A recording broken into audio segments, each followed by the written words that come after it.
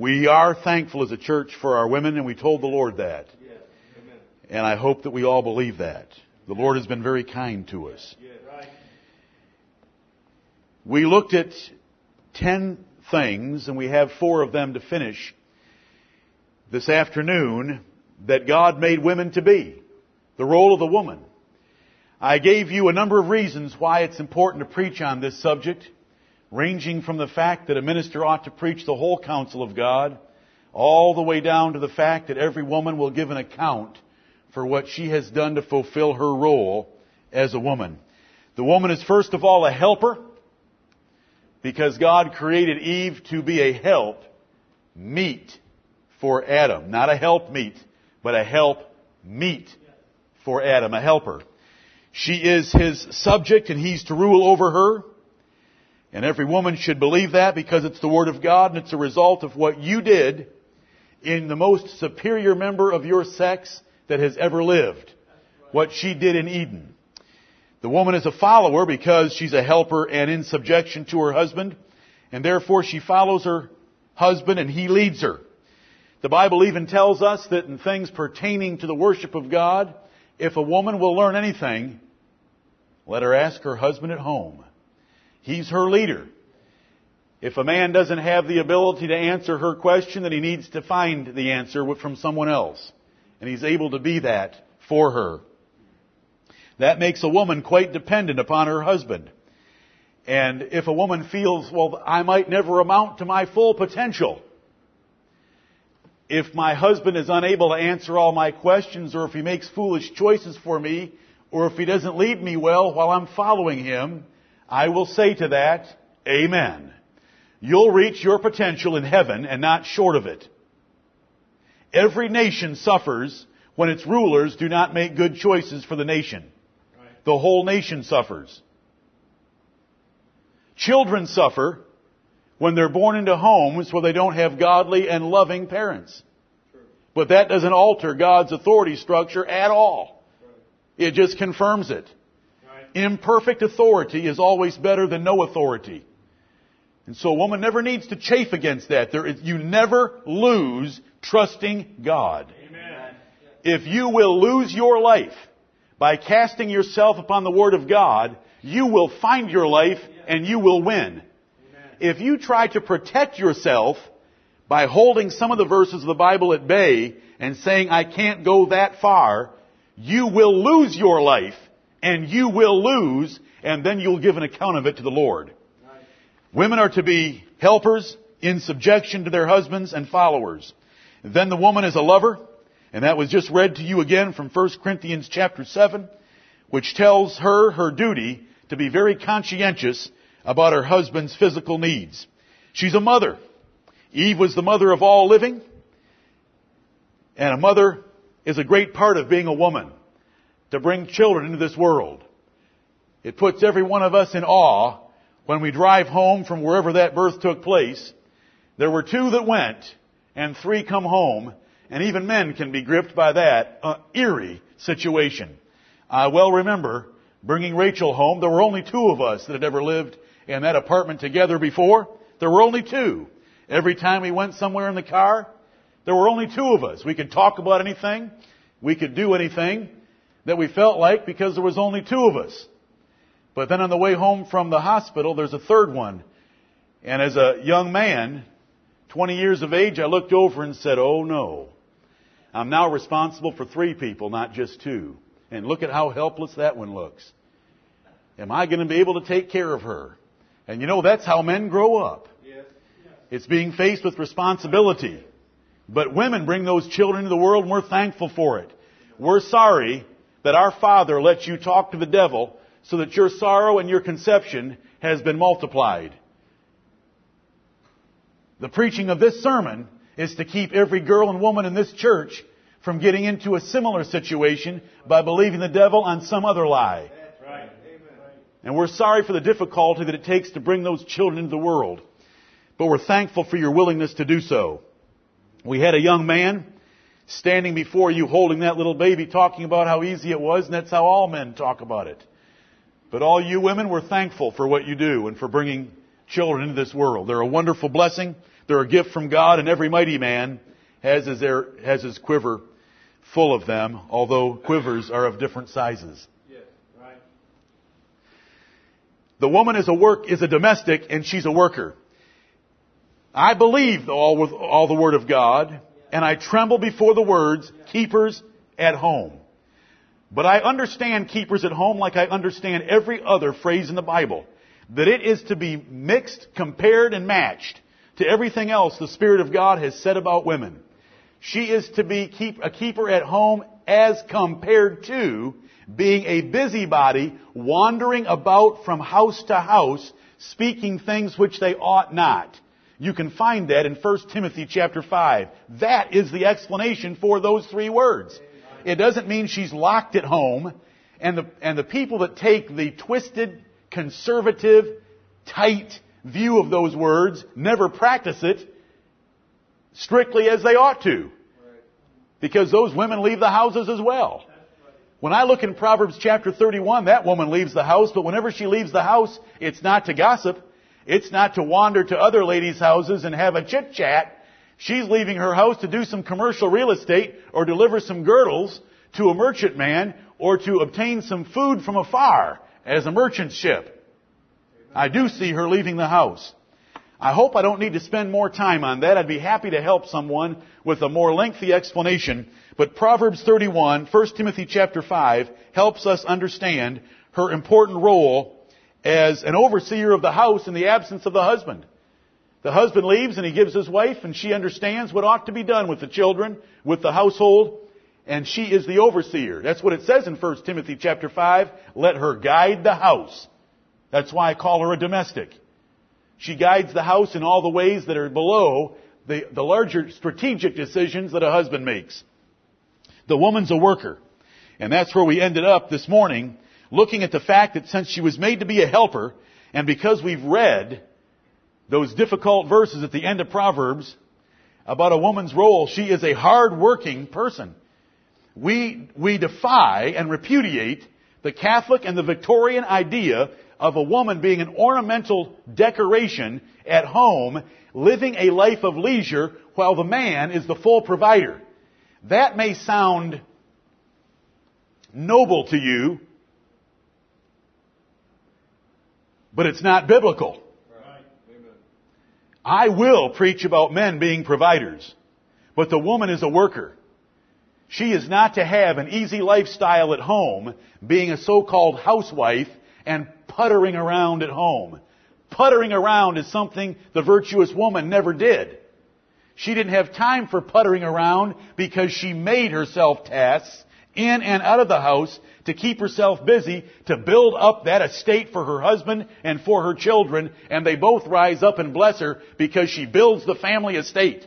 She makes as much money as she can with every financial venture that she engages in, and she does everything at home to provide for her husband and her children. She is a worker. And I reminded you that Sodom was destroyed because the daughters of Sodom were known for their abundance of idleness. And we live in a generation right now where little girls hardly do anything. That is true. Amen. Right. And if you want to be great in the sight of the Lord, you'll be a worker. That's right. And work, if you have the right attitude, is a blessing and it's pleasure. Work is its own reward, some twisted people have said. Work is its own reward. And it is rewarding to accomplish things. And I encourage all the young ladies to be workers. Now, because I've preached this, women, that does not allow you to make decisions of how much, when, where you will work outside the home, because you're in subjection not to your pastor in decisions like that, but to your husband. He makes those decisions about when, where, and how much as he oversees the family and puts into practice the combination of a ruler over a subjective wife, and they together working for the benefit of their family. Let's go to the seventh point. The woman is a teacher. I want you to look at Proverbs chapter 1. Proverbs chapter 1. These are the roles of a woman. She's a helper. She's in subjection. She's a follower. She's a lover. She's a mother. She's a domestic. And she works hard. And she's also a teacher. Proverbs chapter 1. as I think upon the writers that God chose to write His words, I read verse 8 of chapter 1 a little differently. Proverbs 1:8, My son, hear the instruction of thy father, and forsake not the law of thy mother. Who penned those words by the inspiration of God? Solomon. Did Solomon have a little bit of knowledge and understanding? Was he a pretty intelligent husband? Was he far superior to his wife in those categories? Did he still tell his son not to forsake the law of his mother? Right. And he's going to say the same thing in chapter 6 and verse 20, where it's worded this way, My son, keep thy father's commandment and forsake not the law of thy mother. There it is again. Even though Solomon was the wisest man on earth, and his wife couldn't hold a candle to him in knowledge or understanding, he still tells his son, because God chose him to pen these words, because these are God's words, but I find them carrying even more weight because he had Solomon write them. That you still obey your mother. And a mother, therefore, according to these two verses, is a teacher even when Solomon is the father and husband. The woman is still a teacher. And so I encourage you women not to be content with the clothing of Proverbs 31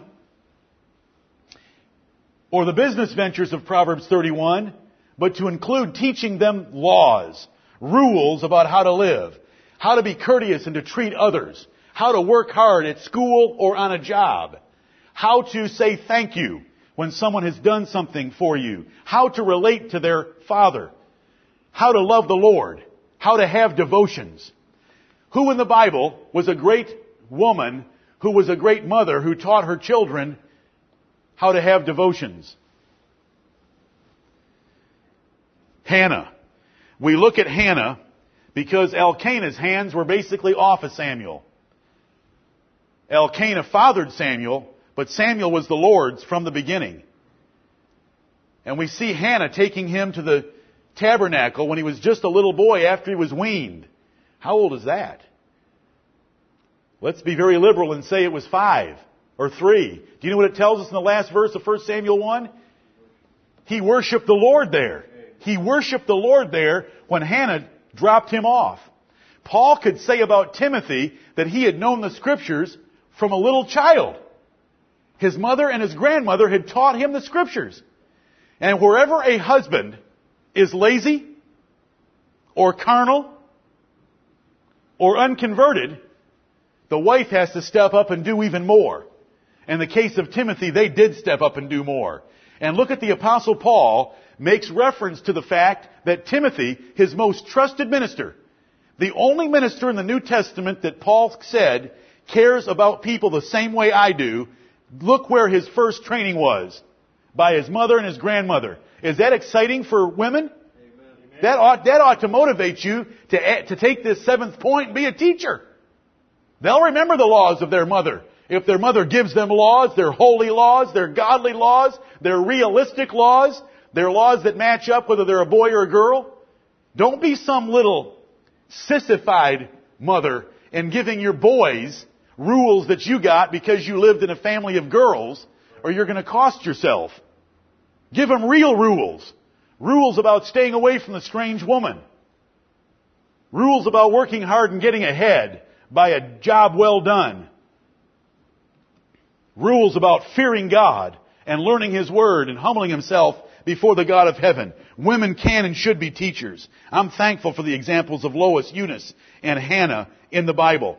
I want to take it a step further though. A woman should know the Bible well enough to teach her husband when he needs it. Now, how often should that happen? Not very often. But sometimes it's going to be needed. Who in the Bible taught her husband and then taught the man after God's own heart all in one chapter? Abigail did. Abigail knew that her husband was wrong in the way that he was treating David. And Abigail did not tell him what she was doing. And she went and rescued David and gave him provisions for him and his men against her husband's wishes because he was a son of Belial and a fool. Then she meant David, who was in a rage and was about to come and wipe out the whole clan. And if you read in 1 Samuel 25, what an intelligent woman and what a gracious woman, the way that she was able to tell David that he was wrong without saying, "You're wrong." She didn't get overbearing with him. She begged him to consider that he could stain his reputation. You got to read it. It's what good understanding is all about. There is a right way to do things. There's a best way to do things. And Abigail knew how to do that. A woman of good understanding telling David. Now David was a pretty studly man. He had killed Goliath as his first item in the newspaper. You know, and only then did they find his bio sketch that it included wrestling with bears and lions when he was out playing his harp in the field with sheep. He was a man's man. And yet Abigail told him very plainly, but very kindly and very graciously that he was wrong. And it takes about 10 verses. You can go read it. And when you get to the end of it, David thanks her for that. Right. David blesses her for it. David realizes he has just heard from a woman that he was wrong, and that if she had not caught him in time, he would have stained his reputation for all time to come by killing a man just out of rage. And so I exhort you women to know the Bible, because every husband should listen to the Bible. You bring the Word of God to bear on him when he's doing something wrong, but bring it graciously. Do you know the Bible well enough to do that, number one? And number two, are you wise enough to know how to graciously approach your husband? You know, you might want to write him a letter so that he's away from home when he reads it, so that he has time to cool down before he sees you next. That's just wisdom. That doesn't take a rocket scientist to figure that out. That's wisdom. That's a great woman. A great woman is not a doormat. A great woman just doesn't go around saluting when her husband is asking her to do something wrong, or he's about to do something wrong that's going to stain his reputation. She graciously, kindly waits for the moment. And she ought to know her husband better than anyone. If she'd open her two eyes and open her heart and be a sensitive wife, she ought to be able to figure out, when could I say something, make a suggestion to my husband that he could do something better to please the Lord. And she shouldn't be invoking that privilege very often, because it has nothing to do with her preferences. Right. Although once in a while a wife may want to exercise the right to request a preference if she does it very graciously. I'm talking about sin and when a man's hurting himself, either with his children or with the church or with his job. A woman's a teacher, and Abigail was. The Bible gives us that lengthy explanation about Abigail so that we don't go into either ditch. I love Priscilla in the Bible. Now, there's another mighty man that we encounter in the New Testament. He was mighty in the Scriptures, and he was fervent in spirit. Right. Do you know what it's like to talk to someone that is mighty in the Scriptures and fervent in spirit? He was a very earnest man. What was his name? He's in Acts chapter 18, Apollos. Apollos was a learned man, a mighty man in the Scriptures, and very intense in his spirit. And guess who participated in teaching him the way of God more perfectly? Priscilla. Do you need help from the Greek on figuring out whether that's male or female? That's Mrs. Aquila. That's Priscilla. It says Aquila and Priscilla, they both took him home, and it says they explained to him the way of God more perfectly. There was Priscilla with enough Bible knowledge to be able to help convert Apollos from his John the Baptist gospel to the gospel of Jesus Christ. Right. Women, you can be teachers. There's examples in the Bible, and I trust you to continue to grow in grace and the knowledge of our Lord Jesus Christ. Not only that, we have had read before you just a few minutes ago, Titus chapter 2, that says the aged women should teach the younger women. You older women, you have a job to do. And that's to go around and see these younger women and tell them to love their husbands. Not to correct their husbands. Not to endure their husbands. To love their husbands. To go around and tell these mothers to love their children. And the Lord doesn't care about your little personal preferences of what kind of baby food you prefer. It's talking about loving children the way the Bible describes loving children, and it doesn't say a thing about their diet. It says everything about, I was tender and only beloved in the sight of my mother. That is loving a child. It's not making sure you strain its carrots twice instead of once. God doesn't care about any of that stuff. He wants you to give your children something that is special, and it's described in the Bible. The law of a mother and being tender and only beloved in the sight of a mother. There should be one person where a child can go and is going to find a safe retreat, not an overbearing, critical person who wants to tell them one more thing they've done wrong. If there's anybody that's got that ugly job, it should be Dad. I know I'm good at it. Sorry. But I don't want to see women like that because the Bible doesn't describe women like that. And a woman that's like that with her children, I know what kind of a wife she is. She's a nagger. And women aren't to be naggers. They're to be teachers and to teach good things. And that little list in Titus chapter 2, that's a list of good things. Chaste, good, obedient to your husbands. All you older women should be just reminding the younger women, be obedient to your husbands. Trust the Lord. He'll take care of you. You first of all need to get convicted by this lesson yourself, and then you teach the younger women to get convicted about it. This is the word of the Lord. You can be a teacher. You have a role, and it's an important role.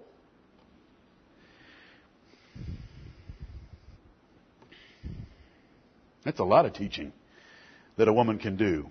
I was amused as I mused on Proverbs and Solomon telling his son, if there was ever a husband in the history of the world that could say, ignore your mother, she's a little touched in comparison to me. He didn't say anything like that. He said, don't forsake the law of your mother. That's an encouragement to all the women right there in Proverbs. She's a teacher. She's an heir. The woman is an heir. Look at Galatians chapter 3. Galatians chapter 3, she is an heir of eternal life along with her husband. And I want all of you women to rejoice in this. Here's how I want to define it for you. There is no sexual difference in the eternal phase of salvation, the legal phase, the vital phase, the practical phase, and the final phase between men and women. There is no difference between a man and a woman in all 5 phases of salvation. The only difference between a man and a woman is in the offices and the roles that they have toward one another. And that is not the practical phase of salvation. The practical phase of salvation is conversion by the gospel of Jesus Christ to live a fruit-bearing life to please God. And you are no different than a man. You are an heir of eternal life. Look at Galatians 3:28. It puts it this way. There is neither Jew nor Greek. There is neither bond nor free. There is neither male nor female, for ye are all one in Christ Jesus. God has elected, Christ has justified, the Spirit has regenerated, the gospel converts, and God's going to glorify us both when it's all out and there is no difference. And because of this, we have 1 Peter 3:7. 1 Peter chapter 3 verse 7, and I'm not addressing this to the men, I'm addressing it to the women to encourage you that you do not have an inferior role when it comes to the grace of God. Right. 1 Peter 3:7. Likewise, what do we do when we find a likewise? We look back. Well, when I look back, I see another likewise at the first of the chapter, which forces me all the way back to chapter 2. So I've got men submitting to government, men submitting to bosses, wives submitting to husbands, and then it gets to the husbands. Don't you expect your wife to submit to you in the first 6 verses if you're not going to practice this verse. But that's for next Sunday. I'm trying to encourage you women, not pick on the men yet. Likewise, ye husbands, dwell with them according to knowledge. You live with your wife, that wife that is in subjection to you in the first 6 verses. Live with her according to knowledge, giving honor unto the wife as unto the weaker vessel, and as being heirs together of the grace of life, that your prayers be not hindered. 2 things men are to take into account about their wives. Number 1, they're the weaker vessel. They will not do things at the level that a husband wants sometimes. They're not able to hold up under some things that a husband wishes they could hold up under. And so a man is to live with them according to knowledge, taking into an account that frailty of their nature. Second thing they're to take into account is that they are heirs together of the grace of life. There is no difference in the sight of God. And that means you cannot, as a man, treat her as a doormat, and you women should take comfort in this, that there's no difference except in the way that we relate to each other in marriage and in the house of God. There's no male nor female in Jesus Christ. When we get to heaven, there won't be any. Because the Bible tells us that. The woman's an heir of eternal life. And husbands better remember that and recognize it and consider it well. You know, when we look through the Bible, women, take comfort in that. Be excited about that. The grace of God spent toward you is as great as the grace as it was toward the Apostle Paul. Amen. Other than his ministry. And that's not one of the 5 phases of salvation. When I look through the Bible, I find a Mary. Then I find another Mary. And another Mary. And I find Marys, and I find other women following the Lord Jesus Christ more faithfully than his own disciples. You are an heir of eternal life. And the point of this is being, you should be a spiritual person. A spiritual person. You should have your own walk with the Lord. You do not need your husband to help you walk with the Lord. You should walk with the Lord with your own relationship that will make you a better wife. If your relationship with the Lord depends on your husband, you're not even going to be a good wife, let alone a good saint. You can have your own relationship with God, and you should have one in walking with God. I love the Marys of the New Testament. I love the Annas and the Dorcases, who were superior to many of the men by their servant spirits. Look at Romans chapter 16. If you dive into Romans 16, you're going to come on a number of women that Paul encouraged and greeted because of the service they had provided the New Testament churches. Women, you are an heir of eternal life. Live like it. As an heir of eternal life, you'll exalt your spirit over your body. Your spiritual walk with Jesus Christ and the meek and quiet spirit of the hidden woman will be more important to you than anything on the outside. Calculate the number of hours and the intense effort and the care and concern and diligence that sometimes we put into the outside, but the Lord wants you to take care of that inner person because you are a child of God by the grace of the Lord Jesus Christ. And that inner woman is the one that ought to be adorned with good works. She's an heir of eternal life. While 1 Peter 3:7 is usually used to remind husbands of their duties, it's an encouragement to women that the grace of God has been spent on you as much as on any man, and you can walk with God and have a personal relationship with Him without a man. I'll remind you that the Lord Jesus Christ of Nazareth, the King of Kings and Lord of Lords, did not appear to Peter, nor did He appear to John after His resurrection, but He appeared first to Mary Magdalene. Right.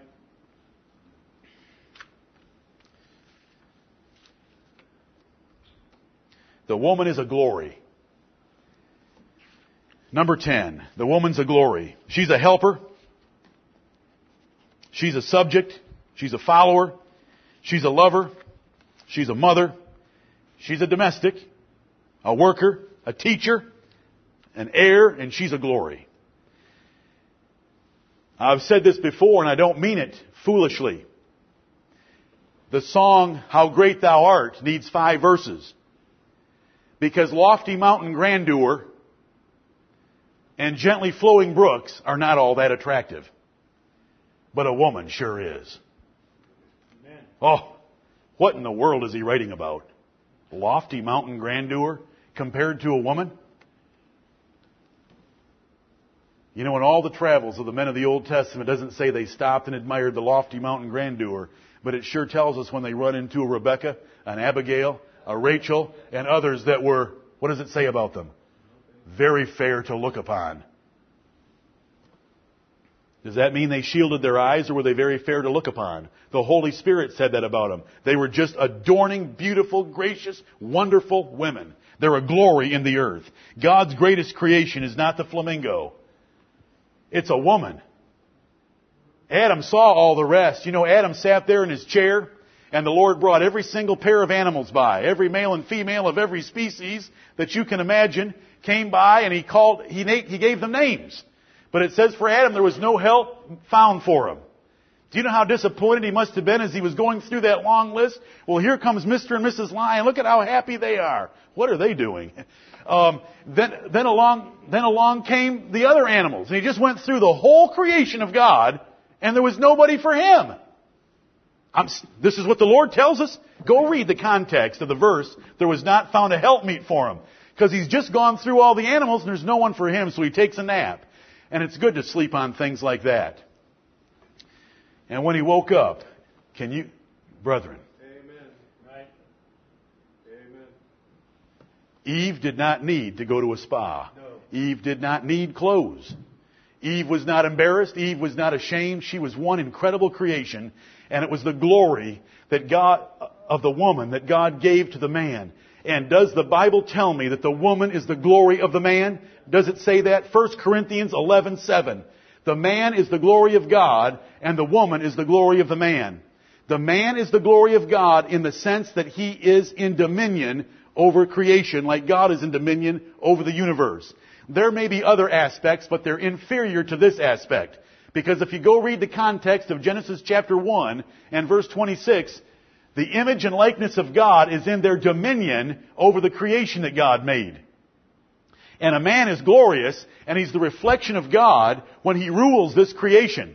Now, when the spotted owls begin ruling him, he no longer looks like God. Because God told him to have dominion over the whole earth and everything that lives on it. Right. But the woman is the glory of the man. God takes delight in the man, and the man takes delight in the woman. Now, you can call it arm candy or whatever you want, but when you've got a wonderful, beautiful, gracious wife, and you get to lead her about as a sister, you are blessed. Amen. Right. And I'm talking to you women. You're the glory of men. The Bible says that. What in the world did Adam think after viewing all of creation and then meeting naked Eve? And she said, "Hi." Just think about it. Do you ever think about it when you read the Bible? He was pitifully discouraged after seeing all those animals. They were all in pairs. You say, how do you know they were in pairs? Well, listen, they wouldn't have got here. Have you ever seen a lion? Then you know there was a pair. Come on.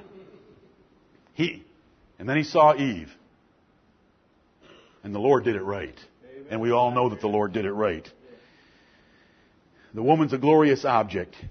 And you know, when I read Esther chapter 1, it's got me in trouble with a lot of people. Especially the Temperance Society of America when I preached that sermon 20 years ago. But when I read Esther chapter 1 and I see King Ahasuerus, and he's held a feast for 180 days, and do you know what he wants to do? He wants to show them the most precious thing he's got in the kingdom, and it ain't the vault. Right. What does he want to show them? Is it his crown royal? No. He wants a crown on someone else, and who is it? His wife Vashti. Can you see? All the nobles of the Persian Empire had been assembled for 180 days, and now he was going to drop the biggest one on them of all. He wanted his wife to come out and show them that he had the most beautiful, wonderful woman in the whole world. And she rebelled, and then he got the most beautiful, most wonderful woman in the whole world, and that was Esther. That's right. Don't forget that in the Bible. And the woman can add to your visible glory by long hair. I thank you, girls, for wearing your hair long. I know it's extra work, and I know it's hot. When mine gets that much longer than it is right now, it makes me hot. You know, when I start to complain about it. And when I'll just leave it to you to take care of it, tie it back, put an air conditioner over your head, do whatever you need to. But long hair is beautiful to a woman. 1 Corinthians 11 tells us that it is her glory. As a young man's glory is his strength. And I've said this before. We can all relate to that. We all know the posing in the mirror of young men. We all know young men feeling robust and full of testosterone. Strength is their glory. And us older men like that fact. Because when we move stuff, all we have to do is stand back and hesitate just a moment. And they'll run right on up the ramp and grab the next piece of furniture. That's right. Amen. And we say, good boy. Good boy. Because their strength is their glory. Now, the opposite strength for a woman is her long hair. That signifies that she's different than the man and that she's wearing the covering that God gave her. Not a hat, but the covering that God gave her that distinguishes her from the male. from the man. And it's beautiful. And every real man knows that long hair is beautiful. And I thank you, women, for wearing long hair, and I encourage you to do so, not because I like long hair, but because God likes long hair. And because the angels expect long hair. Go read 1 Corinthians 11, 14, 15, and 16. The angels expect to see you with a symbol of submission on your heads with long hair. A man is greatly blessed when he's given a gift of one of these glorious creatures called a woman. Proverbs chapter 18, verse 22 and 19:14. House and riches might be the inheritance of fathers, but a virtuous woman is from the Lord. She's from the Lord. Women, you're the glory of men. We're so thankful for you. Fulfill your roles. I'm not going to list the 10 again. I hope you've heard me. Do you know what it takes? A young man, and he's so right, and I totally agree, came to me at the break and said, it's not education that we need, because we already know. It's reminders to be convicted. And I hope that every woman, every girl, is sitting listening to this and not trying to memorize, because that's not the key. The key is in your heart saying, I can do better. God, help me to do better. Forgive me for I have not done my best. But beginning today, I'm going to do better. Lord, help me. I want to meet you, Lord Jesus Christ, having been a great woman. No matter what the world thinks or says to you, God has spoken on this subject. And like every other subject, that settles it. Don't try to protect yourself from emotional damage or any other kind of damage in a marriage by holding God's word at bay.